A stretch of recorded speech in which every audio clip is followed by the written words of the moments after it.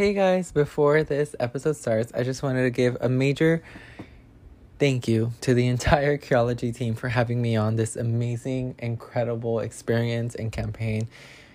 Words can't describe how much this means to little me and current me, and I'm grateful to have been able to work with you guys, so thank you.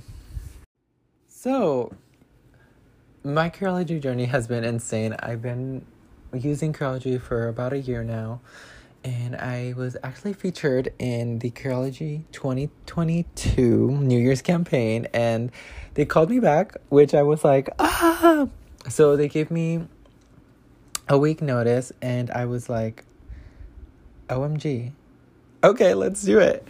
And I'm gonna try to remember everything that I can possibly fit into this, because it's just so magical and so exciting for me.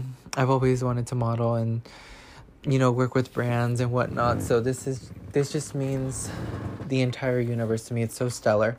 So I got the email a week prior to filming, and I was like, okay. And I had to get vaccinated. I've been already vaccinated, but I just needed to get my booster. So I got my booster. And I went ahead and I got COVID tests. I had to get some COVID tests because when you're on set, you don't want to infect anyone and you want to just be clear. It's like pretty much courtesy. So that was like the prepping into it. And then also I was told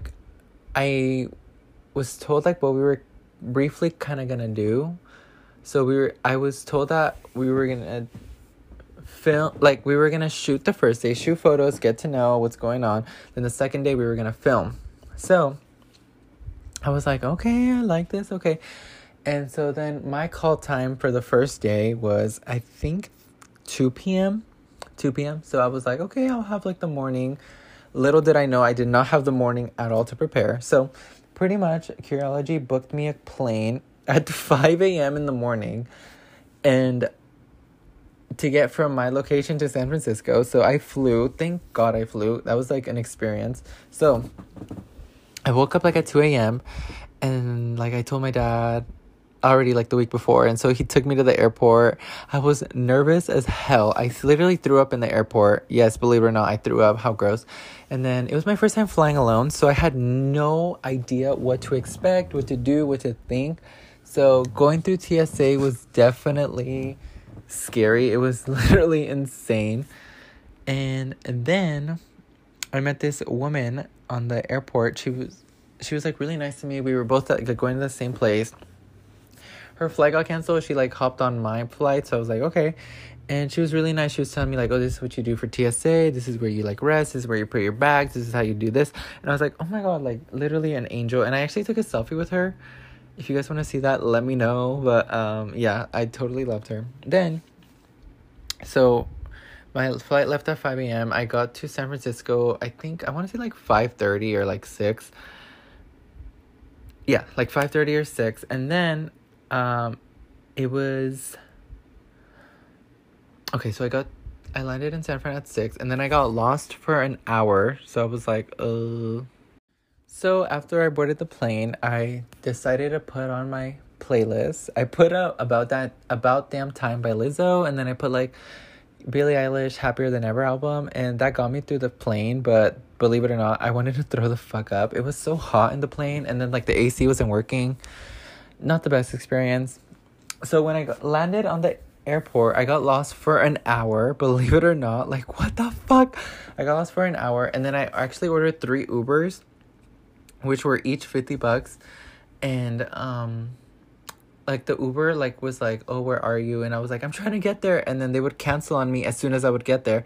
So like, let's say I would go from gate A, and I would order the Uber to go to gate A, and by the time I'd get there, they would leave. And so then I would order the second Uber, and it was gate C, and by the time I would get to gate C, they would leave. And then finally the third guy, he was really chill. That one was like $60. And then I was like, okay, finally got him. The Uber ride was an hour, so it was probably already, like, I want to say, it was like 9:40 by the time I got to the, like, on set. And when I got on set, I talked to the producer. She was incredibly nice. Literally, she gave me a hug, and I was like, oh my God. Ah. She was like, thank you so much for coming. Like, she's like, we've been expecting you. Like, we're just so excited to have you. And I was like, oh my God, like, what the heck? Like, no, I'm excited. Like, are you kidding me? And so then she put me in a room. She put me in the Curology lavender room. Yep, so fancy. So that was my headquarters. I was in the Curology lavender room, and I like got.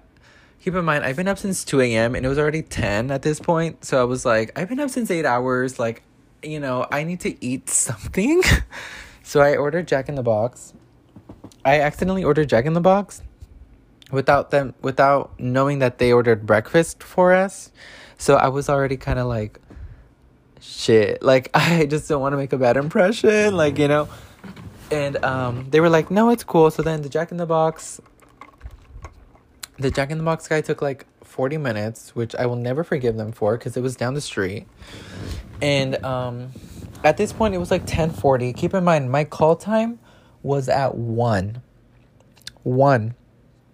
So I was like, oh my God, like I literally have been up for 9 hours at this point. I have 2 hours to not only eat, sleep, and get ready. So I was like, So then I was like, you know what? In the meantime, while I'm waiting, I'm going to go to the stylist and, you know, just find my outfit. And I went up to the stylist with my friend. She was my friend. And I was like, hey, girl, like, you know, what are we, like, going for? And then she gave me this cute-ass outfit that I really liked. And I was like, yes, got it. And so then by that time, I went back into the lavender room. And the Uber Eats guy was already like there waiting for me, and I was like, okay, per. And so I got my food, I went up, I ate, and then I slept for a grand total of 25 minutes. I took like a 25-minute power nap, which, believe it or not, helped somewhat. Thank God. Like, the hair and makeup stylist was there, Christina. I totally love her because she helped me get through it, for sure. She helped me get through it. So then, let me reposition myself. Sorry, guys. So then, Christina did my hair and makeup. I met up with the photographer and the people on set. The photographer was none other than Katie Lovecraft. I worked with her before on the last set, and she ran up to me and gave me a hug, and she's like, oh my God, I'm so excited you're here, blah, blah, blah. And I was like, oh my God, like, I'm so excited that you're here, like, because I just felt so comfortable with her. And then I went on set, and she was like, Leo, just do your thing, go ahead, do your thing. And I was like, okay, per. And I think she kind of like challenged me a little bit more, just because she's like, this is your second shoot with me.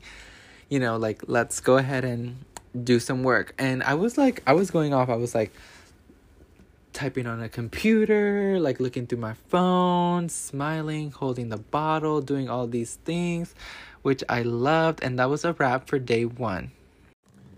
Day 2 started bright and early. We actually had a call time of 6 a.m. So I got a grand total of, drumroll please, 5 hours. And so me and Kyla walked back from the hotel to the set, and once we got on set, everybody was so kind. They understood that we were kind of sleepy, so they gave us an hour and a half to like eat breakfast, which I was like, okay, like I've never seen a breakfast last that long. But you know, when you're on set, you have long and hard days, so you kind of have to like get all your nutrients in and get some rest. And then after that, I went to hair and makeup. And when I got to hair and makeup, I was talking to Christina, the hair and makeup stylist, and she was so kind. We really bonded a lot. We were just talking about like zodiacs and spiritualism, Reiki, relationships, paranormal activities, how her life on set has been, like all these things. She was just such an amazing gift to have met as a person. Her aura, it was just so radiant, and everything you could have ever imagined a good person would be. And she was just so kind the entire time. She was always asking me like, did you hear water? Did you do that? Like, she was like the mom on set. It was so cute.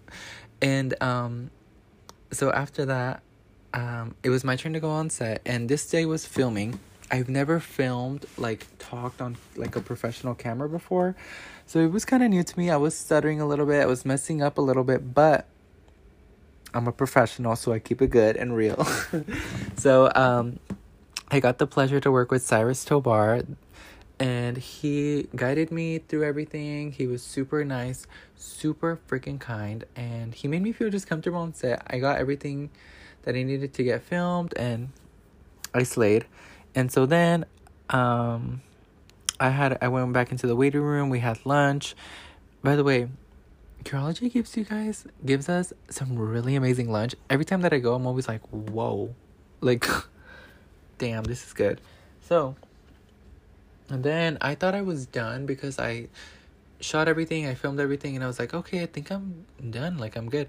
And then it was, I think, like, probably 1 p.m. at this point, and then they were like, okay, Leo, can you come back? And I was like, sure.